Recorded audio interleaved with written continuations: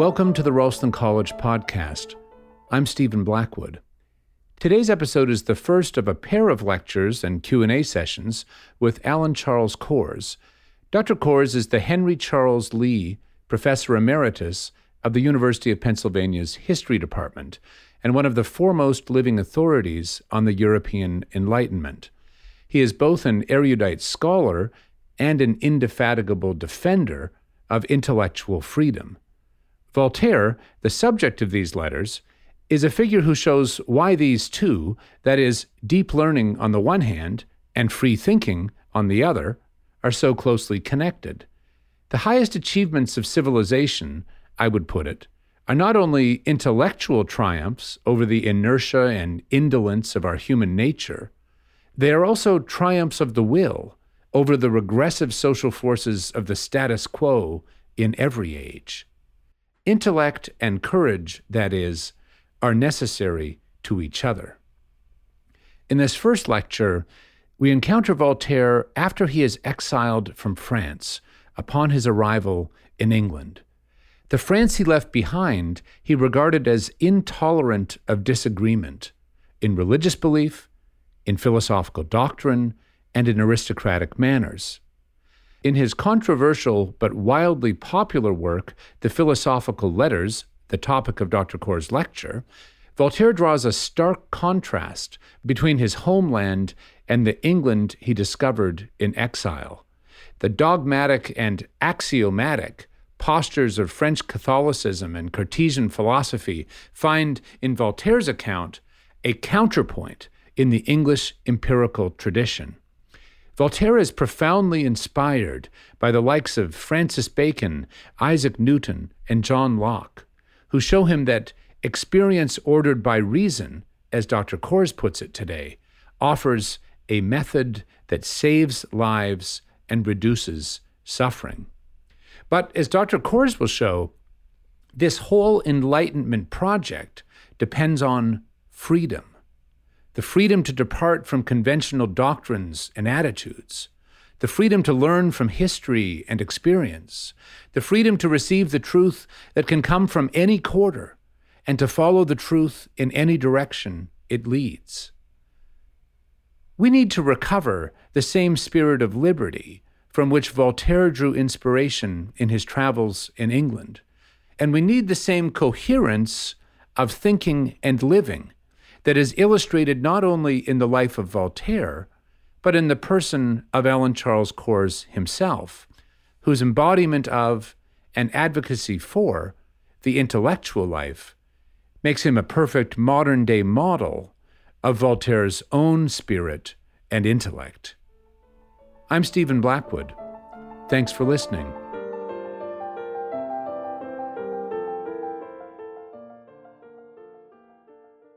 Welcome, everyone. I'm Stephen Blackwood. I'm the president of Ralston College, a new institution of higher education in Savannah, Georgia, and it is an immense pleasure for me to welcome my friend, Dr. Alan Charles Kors, to this lecture series. Alan, thank you so very, very much for being with us today. I want to do a little introduction of Dr. Kors before we get on to his lecture. There's an awful lot one could say about this dear friend and great intellect. Dr. Kors specializes in the European intellectual history, especially of the 17th and 18th centuries. He is a great scholar of the relationships between orthodox and heterodox thought in France after 1650. He's published many books, including, very notably, to be the editor-in-chief of the Encyclopedia of the Enlightenment. It's a massive 4-volume series of tomes published by Oxford University Press. He was also awarded in 2005 the National Humanities Medal. And that bridges the second thing I would like to say about Dr. Kors. On the one hand, he is a very distinguished scholar, especially of the Enlightenment and of the history of thought in modern France. But on the other hand, and related to his thinking as a scholar, he is a great champion. I know people use this word lightly. I do not use it lightly here, of intellectual freedom. He is one of the founders of the foundation for individual rights in education, widely known as FIRE, which in my view has done more than any other organization in the last half century or so to promote intellectual freedom on campuses in the United States and beyond. He is a teacher of great renown. He retired, you'll read in his biography, after 49 years, as he puts it, of extraordinary students. Today, his lecture is going to be on a very important work of Voltaire, the philosophical letters. I don't want to say anything more about Dr. Coors here, other than that for me, he represents a kind of ideal of how thinking and living are united, and how scholarship at the very highest and most intricate levels that requires the freedom and diligence and carefulness of a certain kind of intellectual talent is related to the most fundamental matters of human life and morality.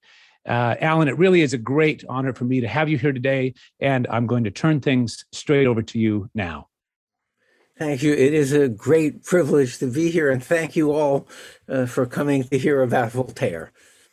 Let's look at this lecture and next week's at one of the defining moments of Voltaire's intellectual life, and one of his most influential works, a work that reverberated throughout the 18th century and that has never been out of print since 1733.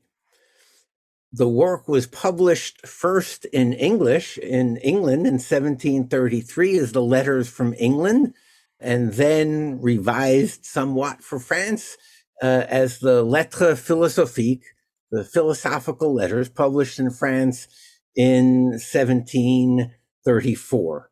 The critical response in France, above all, from the Catholic intellectual world in the 18th century, was furious. And in the next lecture, we'll explore that at greater length a little bit today.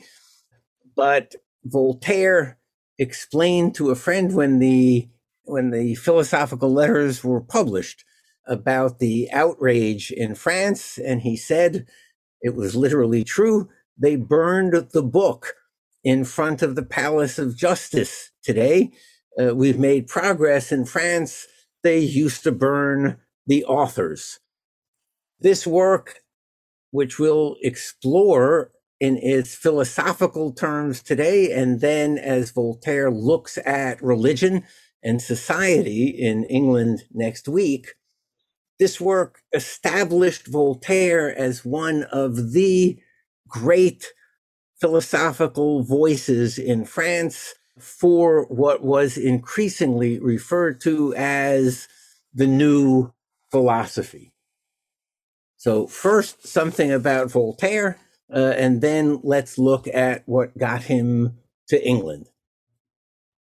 Voltaire, already before he went to England, was a person deeply interested in the new philosophy. It used to be argued in academic circles that Voltaire became a worldly poet and playwright in his youth, visited England, and returned a philosopher. In fact, after receiving an excellent education from the Jesuits, the young man born François-Marie Arouet would move in circles where the new philosophies and tastes flourished, would fall in and out of deep difficulties with his father, who wanted him to be a royal bureaucrat or administrator, while Voltaire wanted to write poetry and plays. And he would change his name in an act of young rebellion to the more aristocratic sounding de Voltaire, and earn a substantial, indeed great reputation in France in his youth as a poet, a dramatist, and a wit. In addition, he invested wisely and secured a certain financial independence. In the salons and private societies of the early 18th century in Paris, Voltaire was exposed to the great philosophical debates of the prior century. He seemed on the verge of important literary and social success. His play Oedipus had earned him the title as the great tragedian of France. He was being compared to Corneille and Racine, and then an encounter with a blue-blooded aristocrat showed him the limits of his seeming status, earned him the last of what had been several stays in the Bastille. In early modern France, a father facing a recalcitrant son could simply have a royal administrator send that son to prison for a week or 2 weeks to rethink his rebelliousness. And as a condition for Voltaire's release after his last imprisonment, he was sent in exile to England for 3 years, from 1726 to 1729. He left there with deep questions about the nature of the France he left behind, and with great openness toward what he would experience in England. So Voltaire, humiliated, imprisoned, and exiled to England, arrives there and is received by the highest intellectual and political and literary circles. And indeed, his fame as a poet and playwright is such that he is received at the court of King George I. This is very different from how he left England. He had been at the theater, the Paris Opera, with his newly found aristocratic friends who loved the company of this successful playwright, when a blue-blooded royal prince, the Duc de Rohan, saw him and said, "Ah, Monsieur de Voltaire, how wonderful it must be to be able to give oneself a new name." Voltaire turned, and always a person of quick wit, said to him, better to acquire a new name than to disgrace an old one. The night after this occurred, Voltaire is dining with friends. A knock on the door sends him downstairs, where he is accosted by the Duc de Rohan's bodyguards and lackeys, beaten up. When he returns to what was an aristocratic dinner, he discovers that no one will stand by him in a dispute with someone of such princely blood. He tries to teach himself fencing, hires a master, is going to challenge Rohan to a duel. Rohan simply has him clapped in the Bastille. And it is after months of being in the Bastille that he accepts the terms of his release and exile for 3 years in England. To go from that France to an England so open to him as a thinker, as a critic, as a poet, as a playwright, left him exceptionally open to what he would discover there. He writes his philosophical letters. Although Voltaire means philosophical in the broadest sense, questioning, not making arbitrary assumptions, open-mindedly exploring the human and natural condition, Voltaire, in these letters from England, indeed also addresses the nature of formal philosophy. Philosophers, Voltaire writes, unlike religious enthusiasts, pose no danger to society. Indeed, they are the great figures of the age. Think of the changing of values in a society. Here is Voltaire on the comparison between philosophers and theologians. He writes, "Not long ago, a well-known group busied itself in debating this time-worn and frivolous question. Which was the greatest man? And now a series of military leaders and tyrants. Caesar, Alexander, Tamerlane, Cromwell, etc. Someone proposed that it was without doubt Isaac Newton. The man was right, for if true greatness consists in having received from heaven a powerful intelligence and in using that intelligence to enlighten oneself and others, then a man like Mr. Newton truly should be deemed great. And those politicians and conquerors who can be found in any century, a Newton one meets once in the course of 10 centuries, those politicians and conquerors are no more than illustrious villains.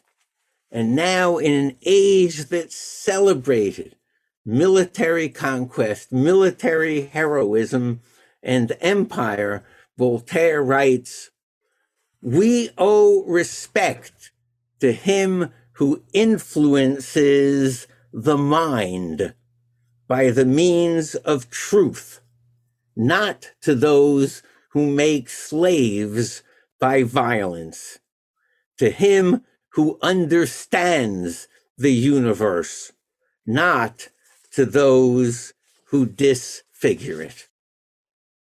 The clerics, Voltaire writes, claim to be frightened of what modern philosophy will do to the politics, to the ethics of a nation, to the peace and stability, above all, of a nation.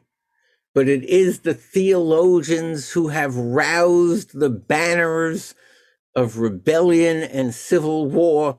It is the philosophers who speak quietly and peacefully to the human mind. Philosophy also, for Voltaire, obviously knows no national boundaries. The French live in a world defined by French philosophers, the English in a world defined by English philosophers. They experience the world, they see the world differently because of that.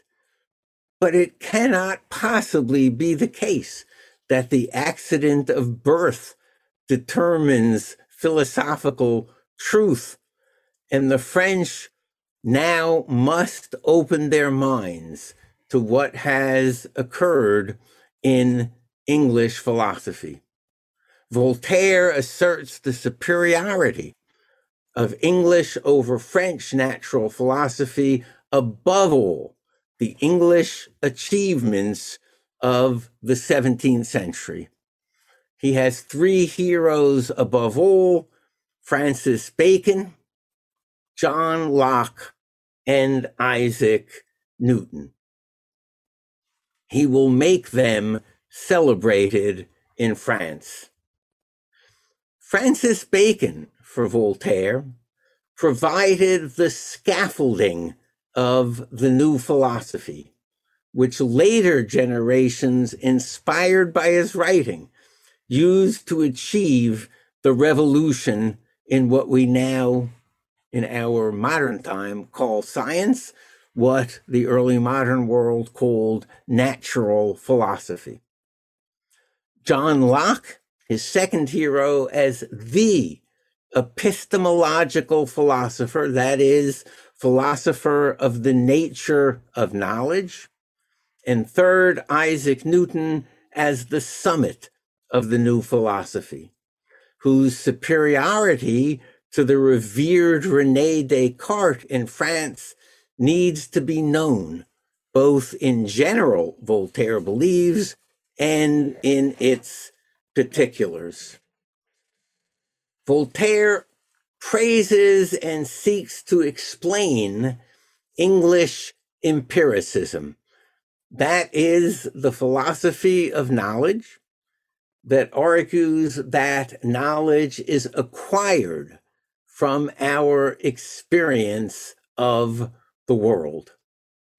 But tellingly, before going on to present English empiricism, Voltaire begins his discussion of English thought with a letter on inoculation against smallpox. Letter 11 on inoculation against smallpox is in many ways what will be the philosophy of the Enlightenment in outline. Experience ordered by reason determines us to employ a method that saves lives and reduces suffering.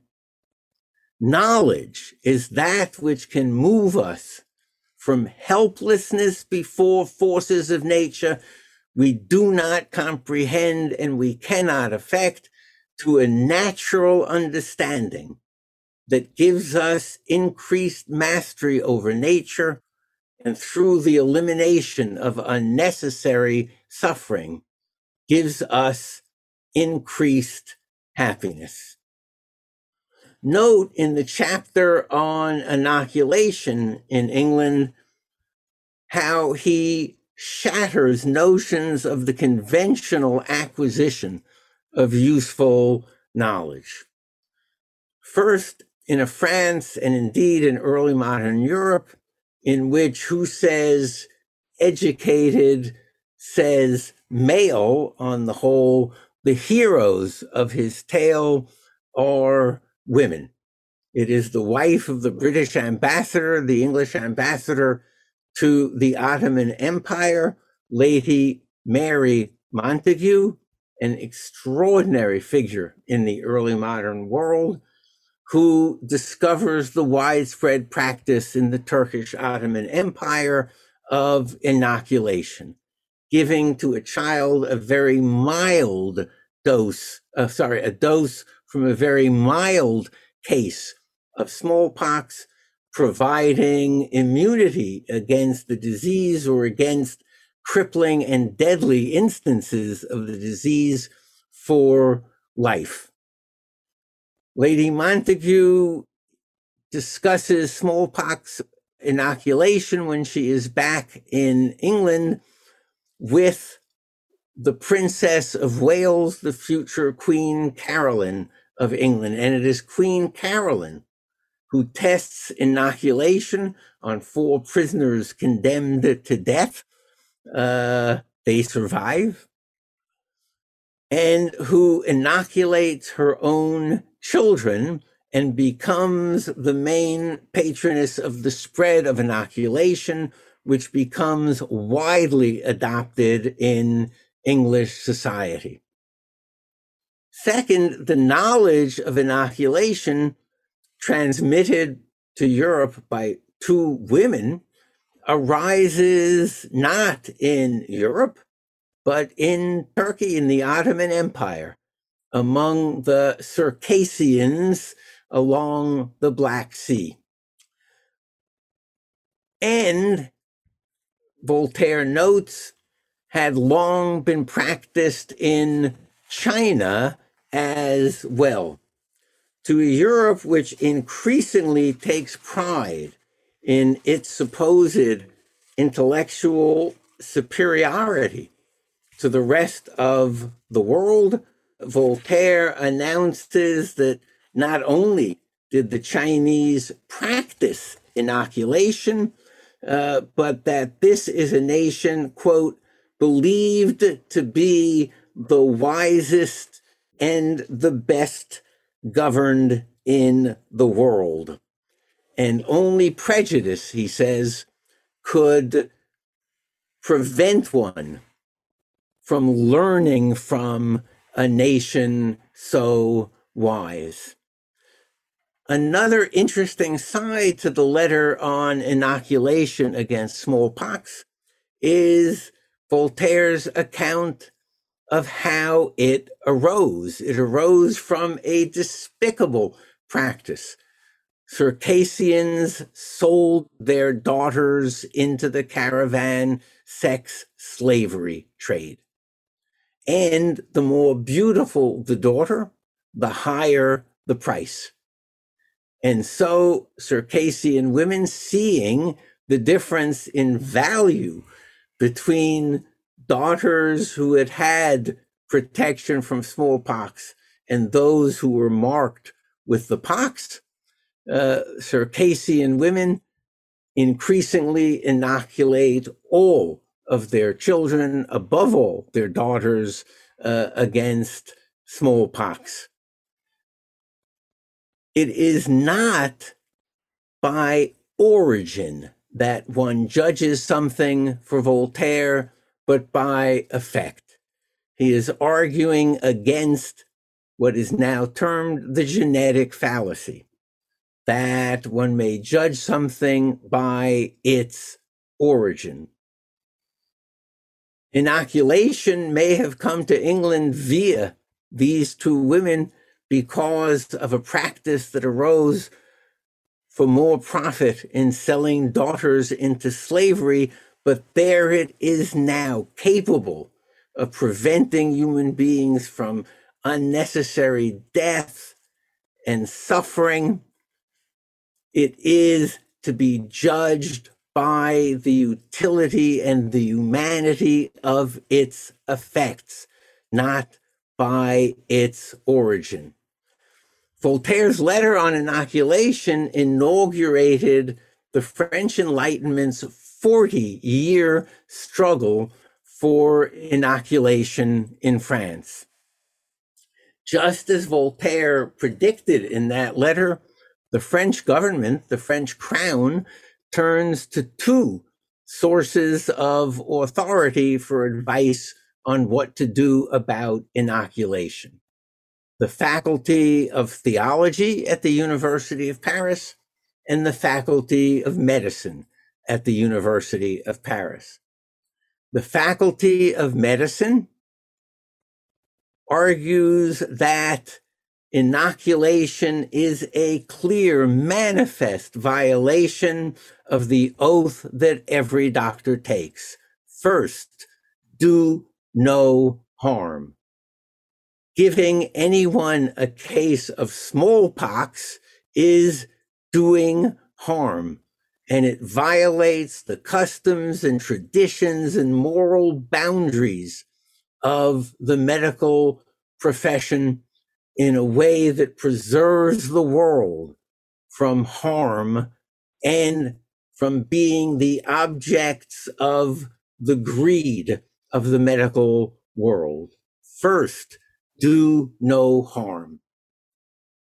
You cannot experiment upon human beings. Inoculation, the Faculty of Medicine resolves, is such an experimentation. And the Faculty of Theology debates inoculation and concludes essentially that human beings may not substitute themselves for providence, that only God gives a disease, not one human being giving disease to another by choice. You can't play God. You cannot experiment on human beings. That remains the official position in France until 40 years later, the death of Louis XV from smallpox. The French court at Versailles, living so closely with the king and the royal family, panics. Everyone races to get themselves inoculated against smallpox, and the practice is legalized in France. So an interesting beginning to a presentation of formal philosophy, beginning in experience, analyzing it with reason, testing it, you save human lives, you reduce human suffering. Knowledge takes us to natural understanding and an ability to decrease suffering and enhance human well-being. What sort of philosophical mindset, framework, set of attitudes opened England to such a remarkable institution? He begins that story with Francis Bacon, who set us on the right path to knowledge by giving us, in Voltaire's view, method. With the right method, eventually, natural philosophical, that is, in modern terms, scientific knowledge will be a human possession. For Bacon, method lies at the heart, and he has a metaphor that explains it all wonderfully. Genius is fleetness of foot. Method is the proper path from A to B, from where you are to where you want to be. Put a genius in pursuit of the solution of a problem on the wrong path, and he merely runs impressively further and further, more quickly and more quickly away from the truth. But with the right method of natural philosophy, with the right scientific method, then even a slow plodder in the world of natural philosophy moves slowly, gradually toward the truth. That metaphor of genius as fleetness of foot and right method as the path that leads us to knowledge and truth is central to Voltaire's appreciation of Bacon. There were four great themes to Bacon's work. Knowledge as human power, that is to say, knowledge of a river is an ability to predict its behavior, to apply that knowledge of causes and forces to the enhancement of the human condition or protection from suffering and the ravages of flood. A second theme, the separation of natural philosophy, science, from theology. They are two separate realms. Third, one giving us natural knowledge, the other giving us supernatural knowledge, knowledge of revelation. Third, the method of induction, that the human mind should not assume as axioms truths from ancient philosophy and then try to deduce from that what follows in the particulars. Quite the opposite. The human mind should move from the particulars of nature to generalizations, to ever higher levels of generality, generalizations about generalizations, always tested by experiment and always open to correction. The assault upon deductive syllogism, if A is true from authority, is B is true from authority, then we know that C is true. We don't want a deductive approach to nature. We wish an inductive movement to what is known in the particular, to greater and greater generalizations and testing, on the basis of which science for Bacon is a dynamic, cooperative, cumulative enterprise.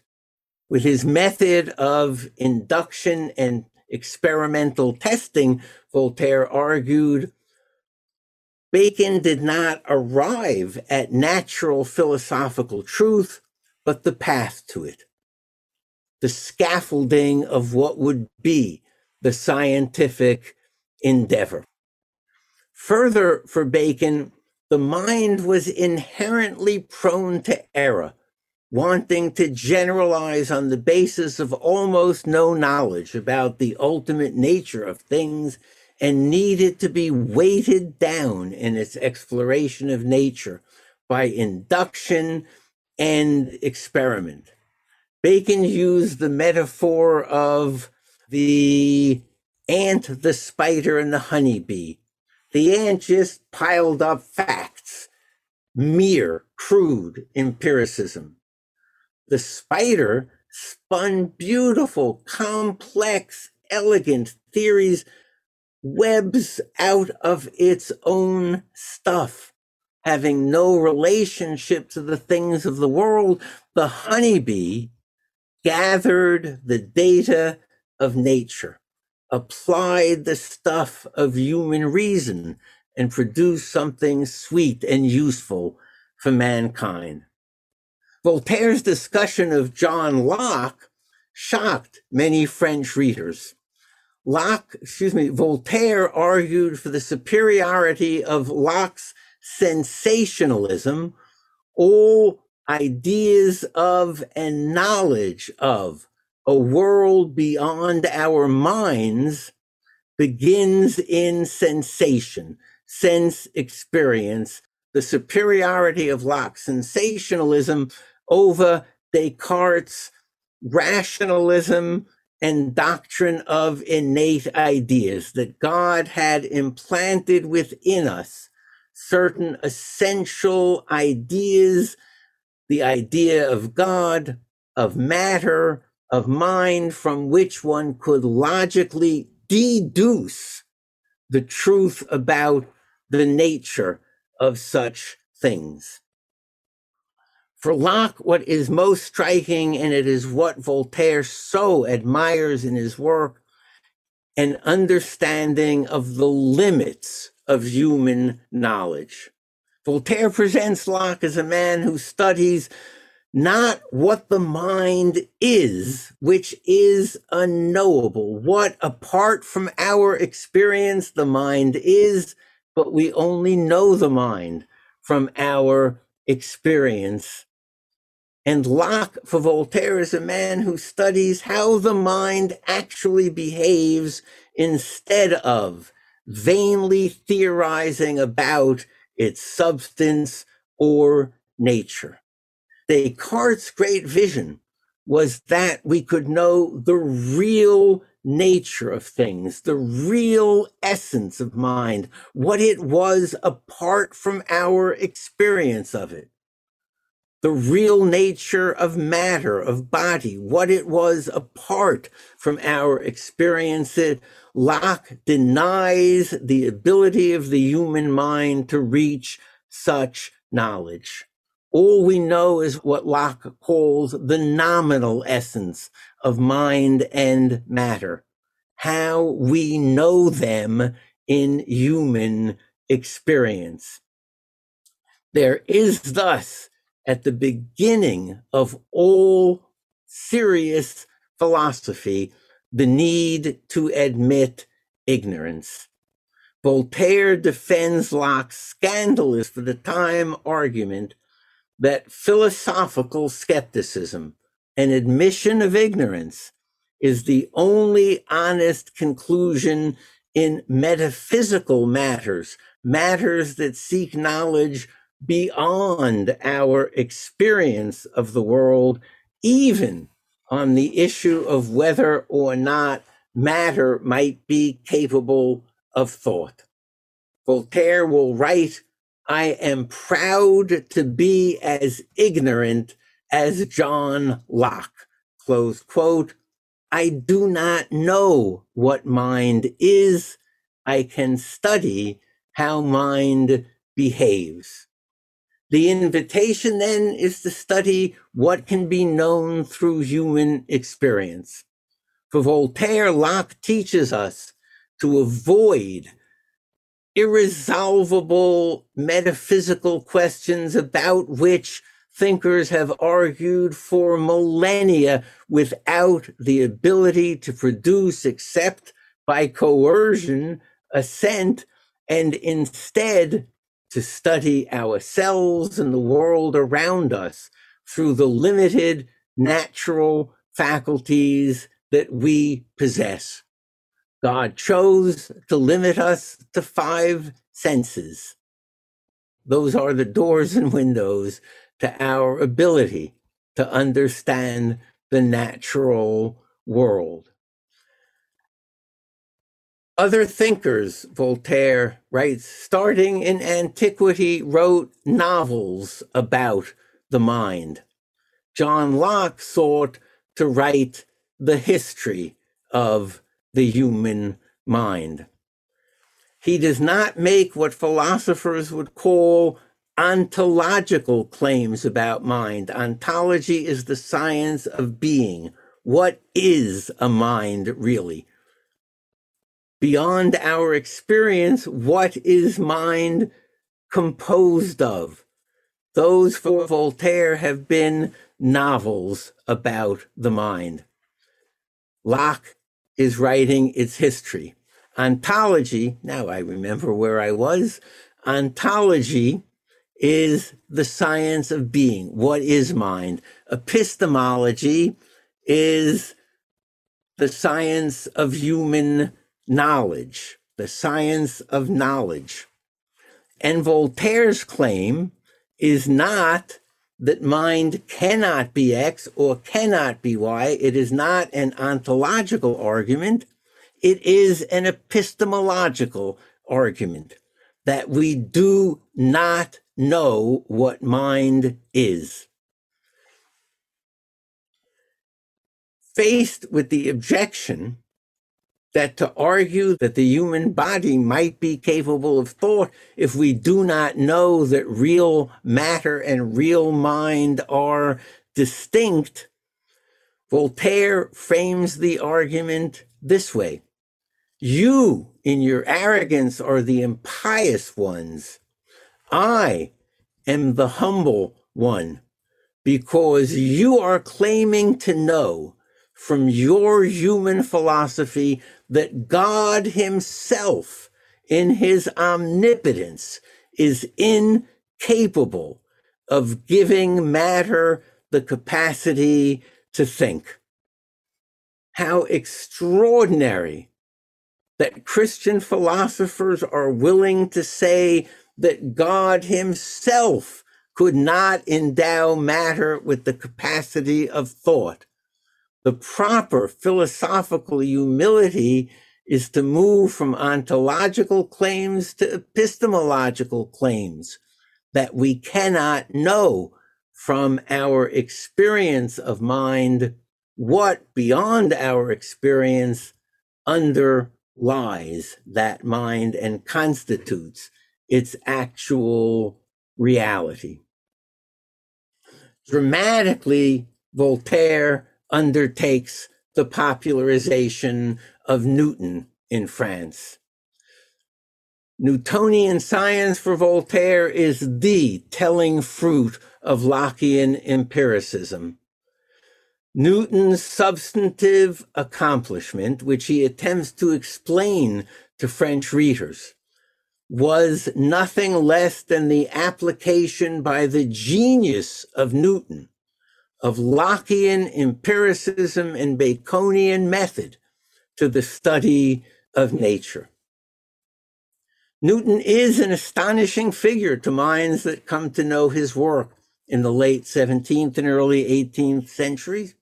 In the 18 months that followed his receipt of a bachelor's degree at the age of 23, 24, Newton formulated the law of gravity, formulated his 3 laws of motion, the essential laws of mechanics that would govern Western physics, applying everywhere except when I play billiards or pool.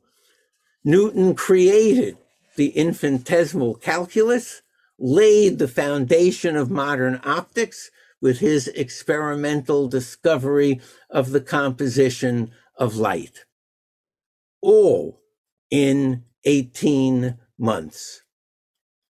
What method he is using must be, for Voltaire, the key to the further expansion of human knowledge.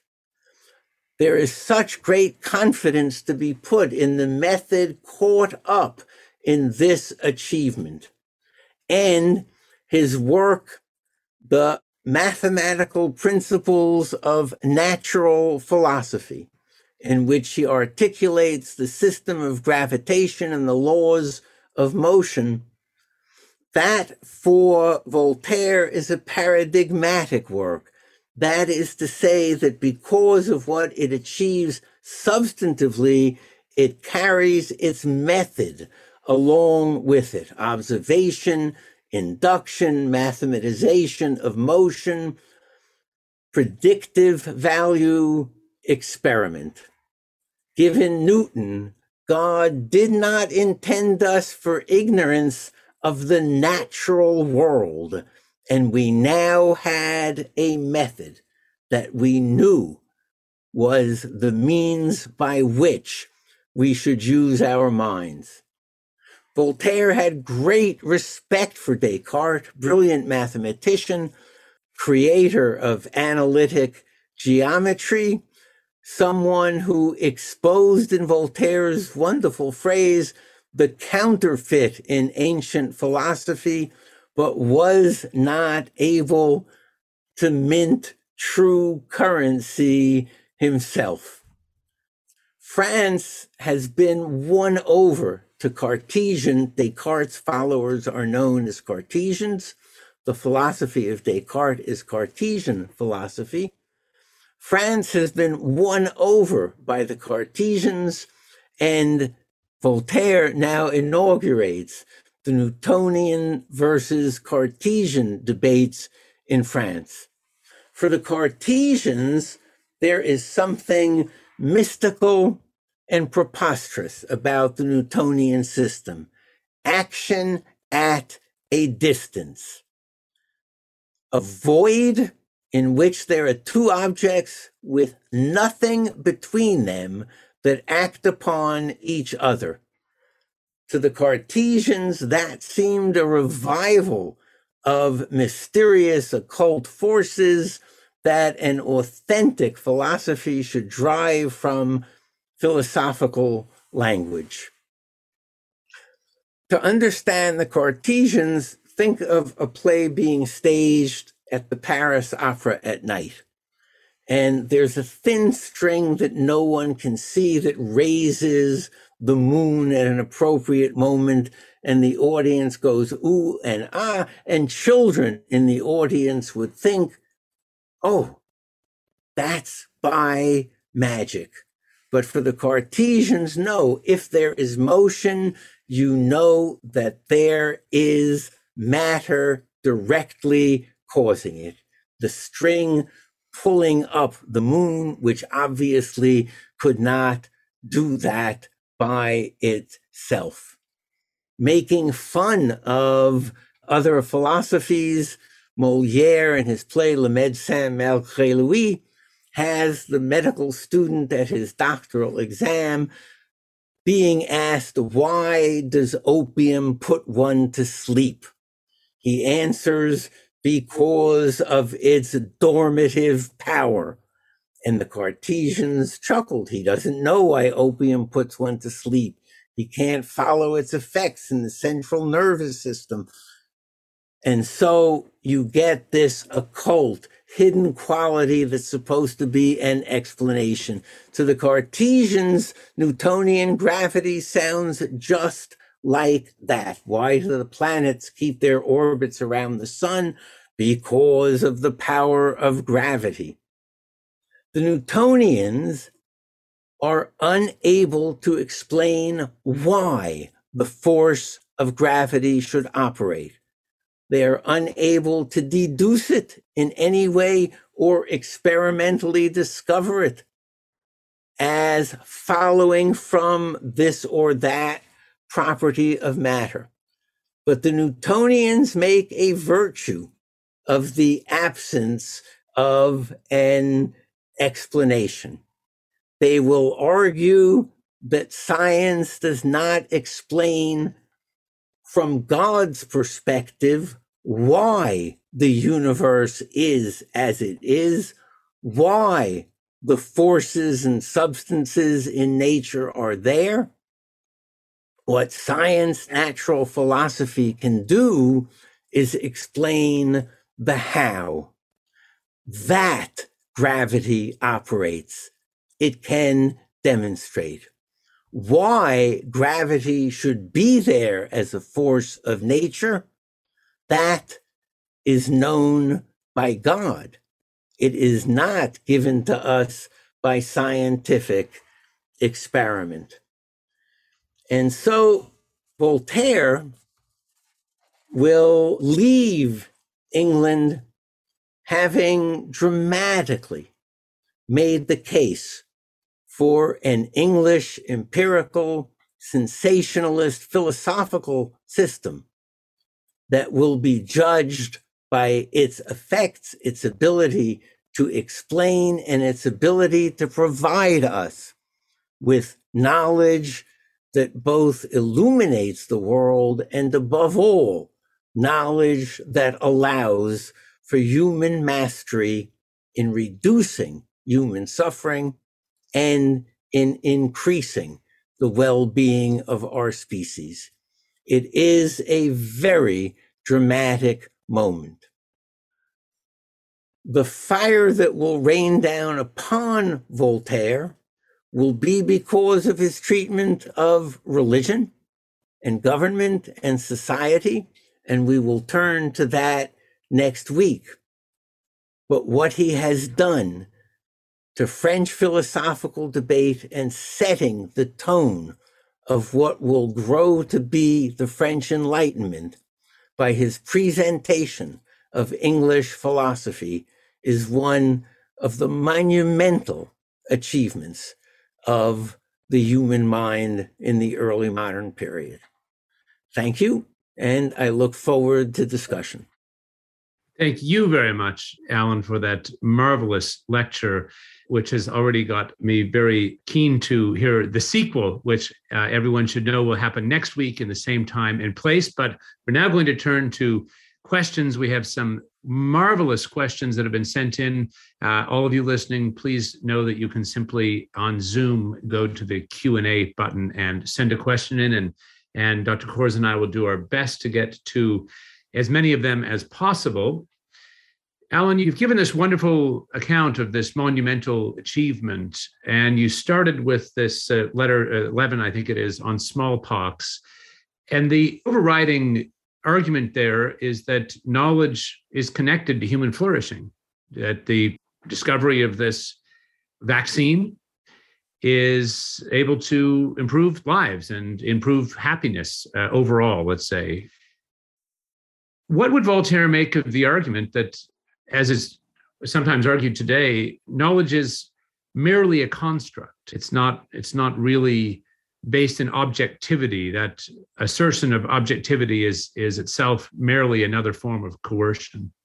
It is very striking in the 17th and 18th century how it is discovery of real truth, never an artificial construct that is going on in natural philosophy.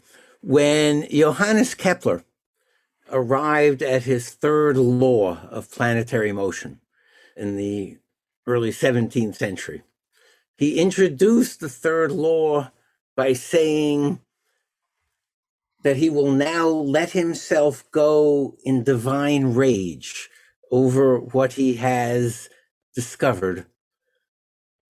He says, my reader may not come for 100 years or 1,000 years.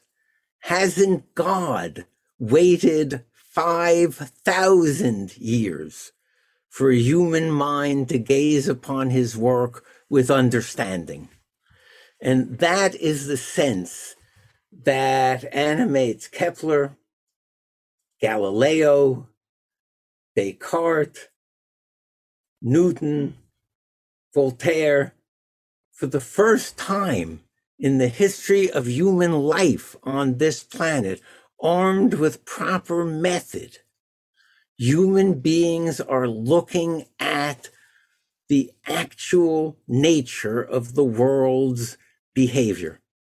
And if they limit themselves to knowledge that can be acquired and demonstrated empirically, if they abate their metaphysical claims about the nature of the physical universe in which we find ourselves, they actually can look upon the laws and structures by which God governs and had created this universe. So there is no sense that, Newton can demonstrate, unlike others, the tides, but it's just the construct. We have to leave that to the wisdom or lack thereof of the modern age. Thank you, Alan. I'd like to dig a little bit into Voltaire's own method. There's a wonderful question here from one of our listeners. And she writes, given how methodologically fundamental and important the 11th and 12th letters are, which she says she's glad you had us begin with this week, why didn't Voltaire place those as the opening letters, instead beginning with letters about religion and politics? Oh, that's a wonderful question. One, when Christian Europe in the 17th, 18th century looked at another place or another time, the first question it asked, now let me have a sense of who these people really are, was, what's their religion? What do they believe about God? How do they worship God? And how have they organized their society? Voltaire is going to present what will capture the attention of the ordinary educated French reader of the 18th century. He is going to introduce you to this land of non-Catholic, Protestant, religiously tolerant, above all compared to France, England. And in fact, he begins it with what for the French is a bizarre cult, the Quakers. So when we come back next week, we'll see that he entices the French reader in with, look at this exotic country and look at this exotic religion that flourishes there. But that's the way a missionary would have approached a visit to a coast in Asia. That's the way a French traveler would have approached a visit to an Islamic country. And it's how Voltaire approaches his visit to France. He is leading up to a positive view of a religiously pluralistic, tolerant society that has learned to limit monarchical and central power and to free the energies of individuals. And he is going to say that is what is compatible with a philosophical outlook on the world that is concerned with real knowledge, real possibility, and real improvement of the human condition and diminution of human suffering. So he begins with what would draw the French reader in.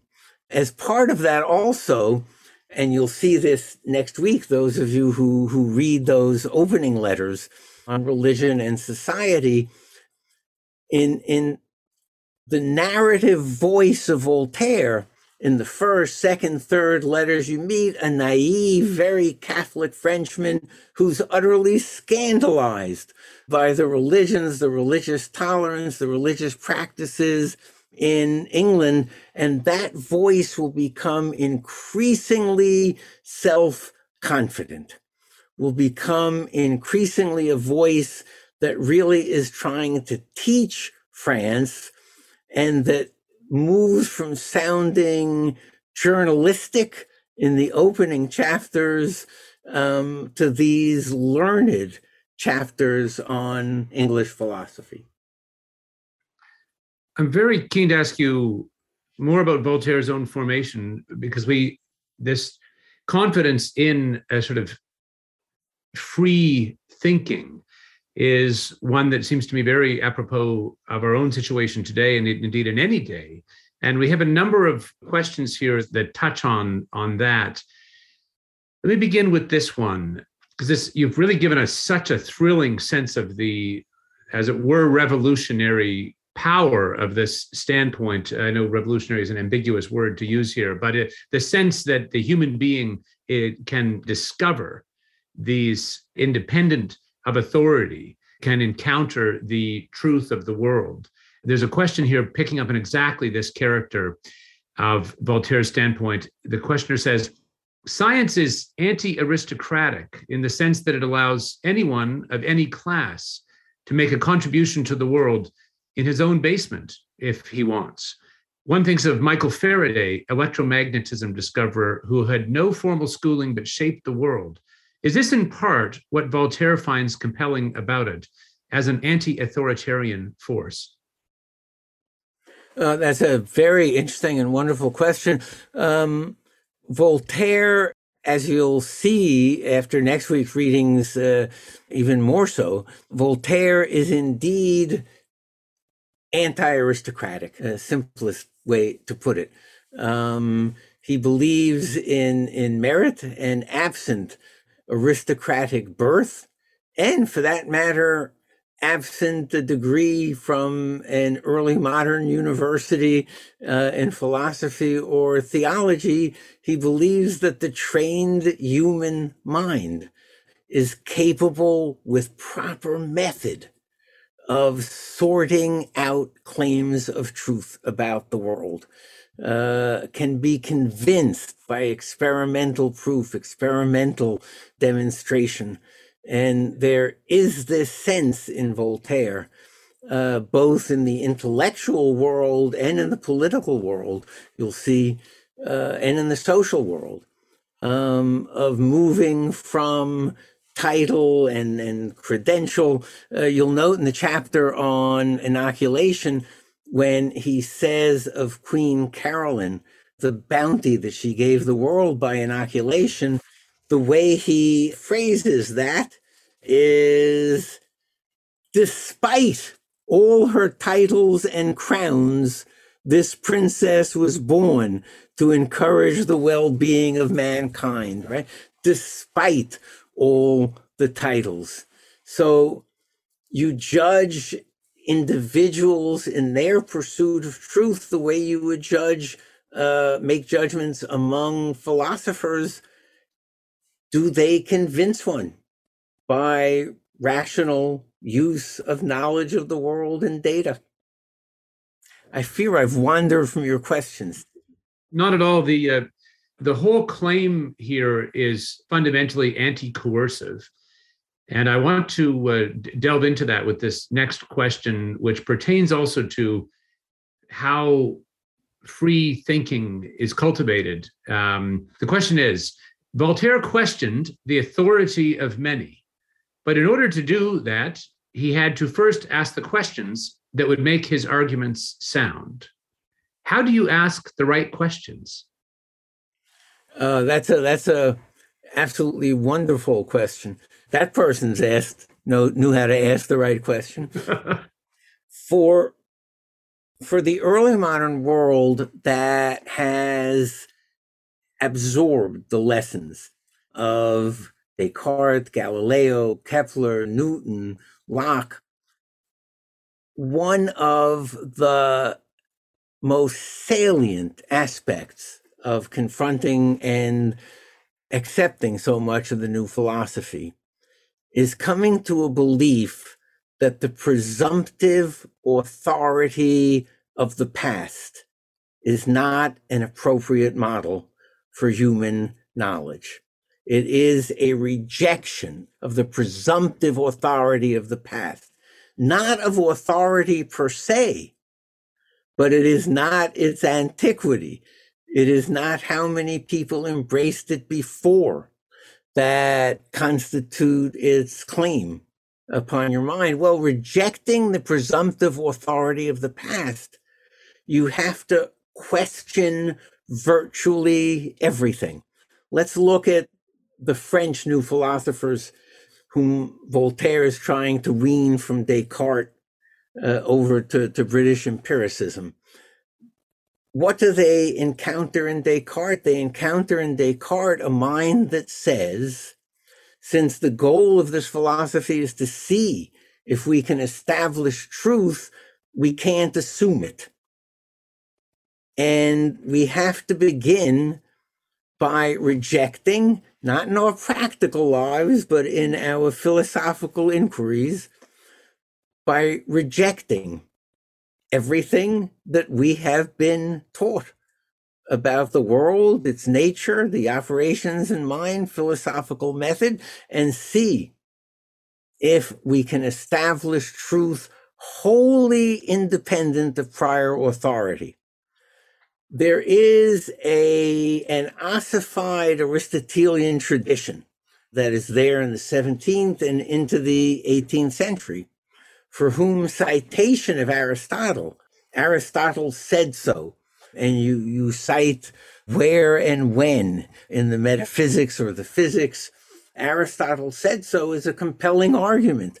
For Descartes, philosophy must begin in doubt, the rejection of the presumptive authority of the past, and it must question everything involved in prior claims upon its belief. He exempts religion from that, Descartes, but he has opened all of natural philosophy to the need to reframe all questions. You spoke earlier about Voltaire's admiration of Locke and Locke's sense of the limits of knowledge. And there's a deep sense there of humility, really, of intellectual humility about the acknowledgement of what we do not know, the acknowledgement of our ignorance, I think is something like how you put it, Alan. And I suppose my question is, how do you balance that skepticism in relation to the past, let's say, or what people say they learned in the past, with, on the other hand, not sort of tearing it all down, let's say the burn it all down radicalism that is another deep instinct in human nature? Would Voltaire say, well, listen, one of these things is really about thinking, and we don't simply go out and tear things down because we're submitting claims of the past to a radical intellectual skepticism, but rather that this is distinct or doesn't lead immediately to an iconoclasm in practice? Or how would he handle that? No, I think you stated it exactly correctly there. Pose your question exactly, just synoptically, exactly the way you first stated it. How would Voltaire balance the need for intellectual skepticism on the one hand with the need not to act out of our ignorance and tearing down things we do not necessarily understand? Right. As I say, I think you've gotten that, and the question gets it exactly right. For Voltaire, and indeed for almost all thinkers of the French Enlightenment that will follow, these are issues that are preliminary to any action in the world. One needs a clear intellectual understanding. One has to refine the use of the human mind. One has to begin a systematic study of nature and apply it to areas it's never been applied to before. So in France, the application of empirical knowledge to agriculture, to crop yield, to the purification of water and the testing of the safety of water.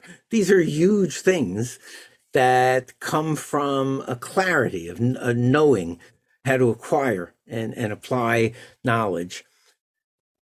The issue of extending that to society in general, to tearing things down, is so far from a Voltaire and an Enlightenment that worries extraordinarily about violence and abuse of power, above all from those who are exercising power, and the safeguards against those abuses you never would tamper with.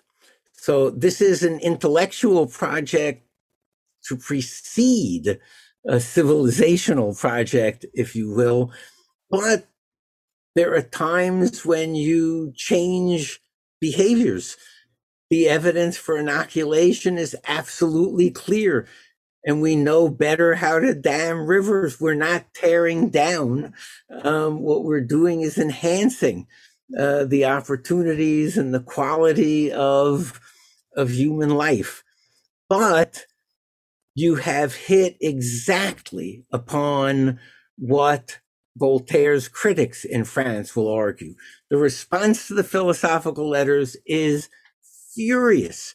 And you look at reviews at the calmest, most learned French Jesuit and other Catholic journals in France, and reviewers are saying, philosophical letters, what is a philosopher? A man who would tear down everything, who would break our respect for our traditions, our customs, our French ways.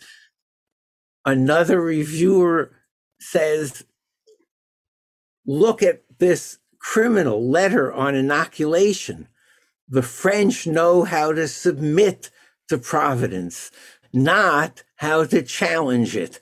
The critique of Voltaire is precisely that he has opened the door to nihilism and destruction, that he's going to lose, his readers will lose respect for those essential beliefs and truths and practices and customs that depend for their truth upon how useful they have been since antiquity to human beings. If you look at people defending Aristotle's physics in the late 17th, early 18th century, they'll say, look, this was taught in the schools for hundreds and hundreds of years by the most brilliant minds of Christendom, who would have seen a flaw or error if there had been such. Well, there aren't challenges to Euclid. There are challenges to Aristotelian physics. Why are there no challenges to Euclid? It not only stands the test of time, it stands the test of new examination. That is not true of Aristotelian physics, but his critics will say this is an invitation to sedition. If a society loses the respect it has for what it has inherited, it will tear everything down. I'll provide some of those quotations in the lecture next week. And it's exactly what Voltaire will be accused of. Incidentally, you spoke in general of his intellectual life. I don't think I said this at the beginning, but Voltaire is going to write until his last year. He dies at the age of 84. Voltaire's collected works take up more than 100 dense volumes of published works and more than 100 thick volumes of correspondence. He is one of the most prolific authors in the history of the West, in the history, I suspect, of the world. I'm just so deeply inspired by this claim that I also believe is true, which is that power and majority opinion has no inherent claim on truth at all. A single individual can apprehend something against all the political or social power in the world, or all the majority, and be right in what she or he sees. I want to ask you next, Alan, about morality. You recounted this really really chilling anecdote about Voltaire's quip to the Duc de Rouen, which is, of course, hilarious. Better to have invented a new name than to have disgraced an old one. You couldn't hear me laughing because I was muted on Zoom. But this chilling after effect where the Duke's lackeys and bodyguards come to really to beat him up, and no one will stand with him, despite what seems to me sort of self-evidently the justice of the cause. So the question is, what would Voltaire say about morality, and can we know moral truths through the same method as we can know truths about nature? Would he argue that there is a necessity to take certain kinds of moral action based on what we know, or would he be agnostic on that question? I think what one sees, and this will be reinforced next week, but what one sees in the philosophical letters is an absolute commitment to a utilitarian ethic, that morally we are to judge things by their consequences in terms of enhancing the human condition and the reduction of human suffering. So if one asks, take the critical chapter on inoculation, what's the unspoken ethical criterion there? The unspoken ethical criterion is it saves lives, it eliminates suffering. And I think one finds that ethical criterion underlying every chapter of this work. But that is not a particularly Enlightenment view. John Locke in the 17th century argues that God had harmonized what he considered to be virtue with the real causes of human well-being. So you could reach your ethical criterion either by knowing the mind of God, if you thought yourself capable of doing that, or by examining the real causes of human flourishing and the real causes of human pain and suffering. And Bishop Joseph Butler, the most eminent moral theologian of Anglican life, of British philosophy in the 18th century, Bishop Butler will say that God has made our moral duty and our self-interest perfectly coincident. So that is an early modern tidal current, that since we learn from experience, that means we also learn ethics from experience, unless we have a source that tells us God's mind and what God wills in terms of ethics. We learn from experience. We associate things that give us pleasure and reduce pain with the good, things that cause pain with evil, and arrive at a knowledge of good and evil through the magnificent constitution of the world by God, by studying what is in the interest of humankind. And Voltaire is very much a part of that same ethical wave. If I can go back for one moment to this question of ignorance, and I'm proud to be as ignorant as John Locke. Locke claims we can't know whether mind is spiritual or material. We don't know the nature of spirit. We don't know the nature of matter. We just know how mind behaves. We know how matter behaves. But we know when Locke writes on ethics that when he writes on the human mind, that he does believe the mind to be spiritual. We just don't know that. But he writes as if there is matter and a separate substance, mind. So ontologically, we can't know the nature of mind or matter. We are ignorant of that. Epistemologically, we can study how they behave, but it's equally inconceivable to Locke, ultimately, that matter is capable of thought. So when he writes about mind, he tends to write about it as a separate substance. What did Voltaire operationally believe?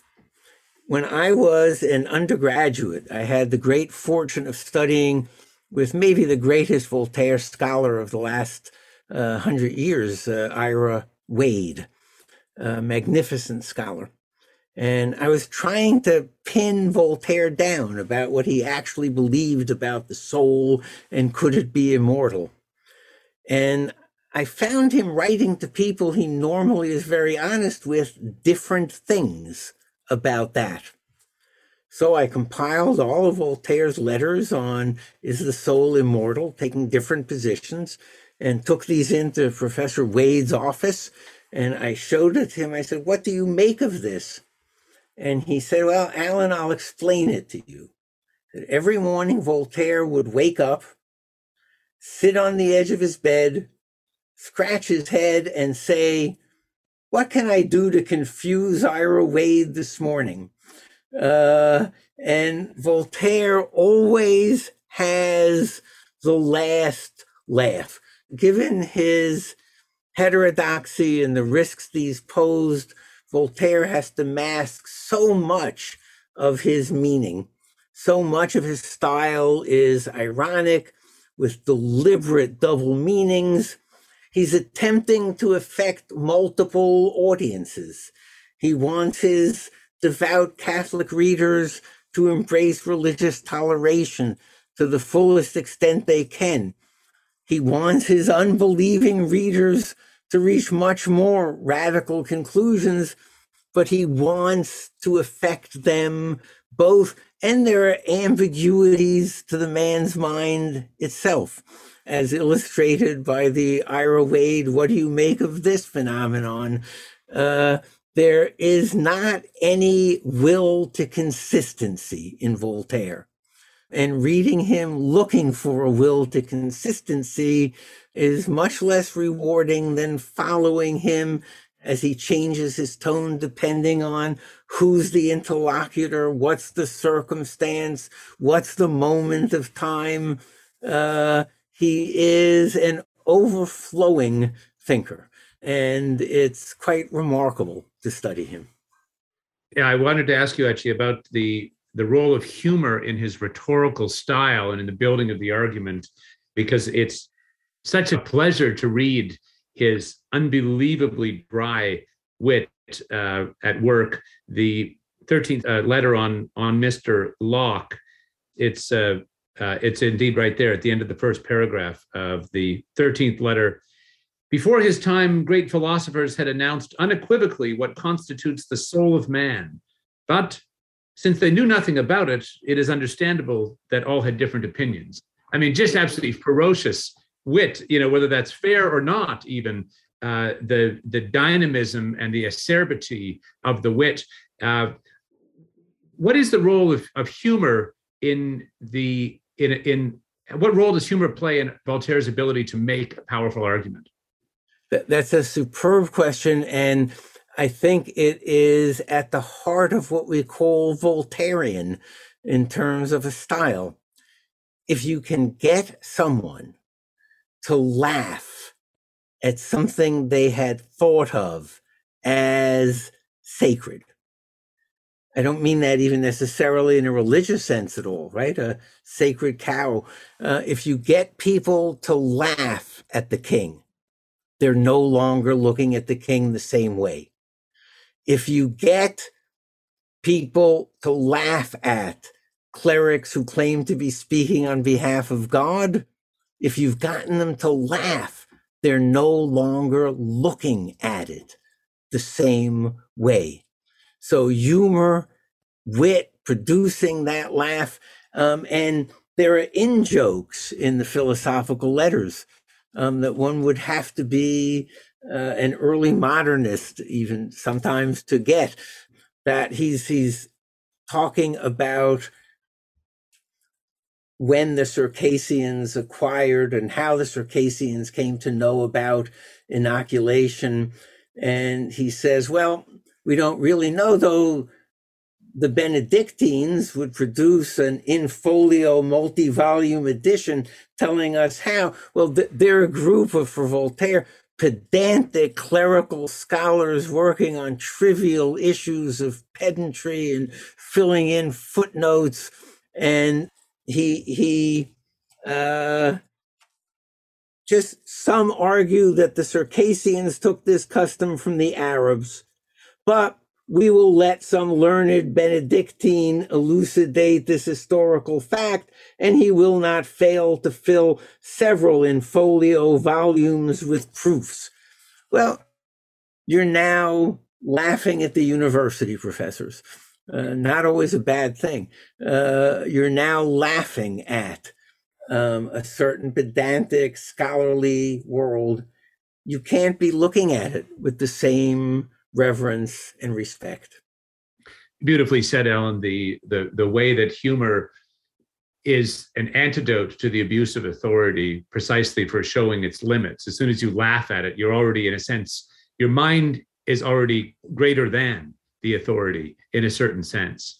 And but that leads me to another question that has come in twice now about whether Voltaire would see any structures to human consciousness or thinking. I know he's a great critic of the idea of the innate ideas, but would he say that the human mind is a simply blank slate, or does it have a nature prior to experience?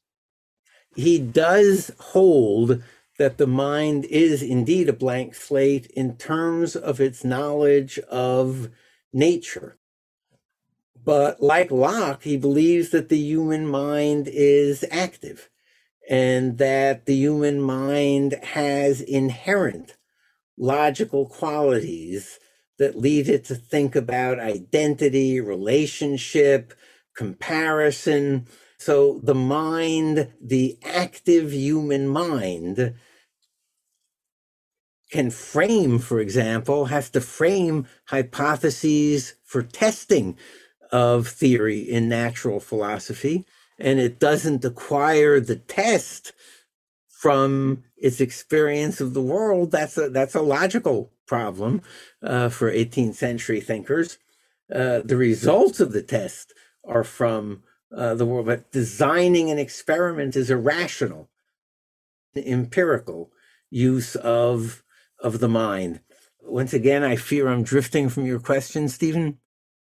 Not at all. This is exactly the question I wanted to go into, and lead, in fact, to another question that relates to this. What do you make about the similarities or differeces between English empiricism and the contemporary understanding of, quote, lived experience, end quote? Now, this assumes that I have a full grasp of what is meant by the modern notion of lived experience. I'm not sure I do, and I don't want to talk at cross purposes to the question. But if the goal is systematic knowledge of nature that is useful to human beings in making their world less painful and better and more stable and peaceful, if that's the goal, then you really do need, of course, to study much more than your own life. You need to study the lives of others. You need to study society. You need to study nature. And if by lived experience one means the current tendency to draw massive conclusions about the nature of the world from one's minute experience in it, that would not be the vision of knowing that the Enlightenment holds to. But lived experience, of course, matters a great deal, and you can appeal to people's lived experience the way Voltaire does in terms of illness, for example. Do you really have no compassion for watching your loved ones suffer, right? In the inoculation argument. But the goal here, the vision is quite large. It's how do we acquire systematic knowledge of nature useful to the human experience? Now, the next questioner says, would Voltaire's impression of England's tolerance be objective, given the English treatment of Catholics at the time? What Voltaire is going to do is hone in on the relative toleration in England compared to what is happening on the continent. In the late 17th century in France, Protestantism is banned. It is outlawed. The children of Protestant marriages are deemed bastards incapable of inheriting, with no legal right to inherit. Protestant ministers are subject to the death penalty. The situation of Catholics in England, they can't go to Oxford or Cambridge, right? But that's going to be true well into the mid-19th century. They can't be members of parliament. This, compared to torture unto death on the continent for religious dissidents, for Voltaire is something worth celebrating. They live together in peace. Catholics go about their lives in England unmolested, but that we will reach tomorrow. His sense of toleration is very, very much time bound. It's contextual. But the difference between the lack of toleration on the religious toleration on the continent and the growth of religious toleration in England is one of the most striking aspects. And it's why he begins next week's reading with the Quakers, who certainly could not have survived in France. Well, I think that is an excellent place for us to conclude today, not because we've exhausted the questions here. There are many wonderful questions left, but I'm going to save some of them for next time. Dr. Coors, Alan, thank you so very much for this marvelous lecture, this introduction to Voltaire, which we very much look forward to the sequel of just a week from now. Well, this has been my great privilege. I'm thrilled to be able to address people through Ralston College, and I want to thank everyone who chose to attend and hear this. I will see you all next week. Bye for now, everyone.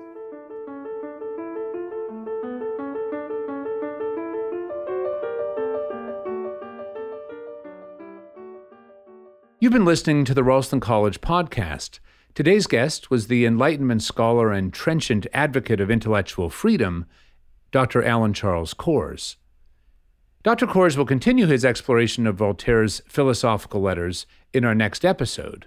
In the meantime, you can review the sections which were the subject of this lecture by reading letters 11 through 17, or prepare for the next lecture by reading through letters 1 through 10.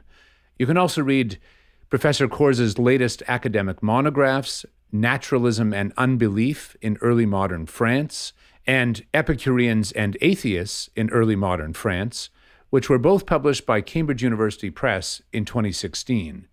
You can also learn more about the Foundation for Individual Rights in Education, which Dr. Coors co-founded, by visiting their website at thefire.org. Finally, I'm very pleased to mention that Ralston College has launched its first degree program, a one-year Master's in the Humanities, which starts on the island of Samos, Greece, this August. You can learn more on our website at www.ralston.ac. Be sure to sign up for our newsletter, and we'll be sure to let you know of future events like the lecture you heard today. I'm Stephen Blackwood. Till next time.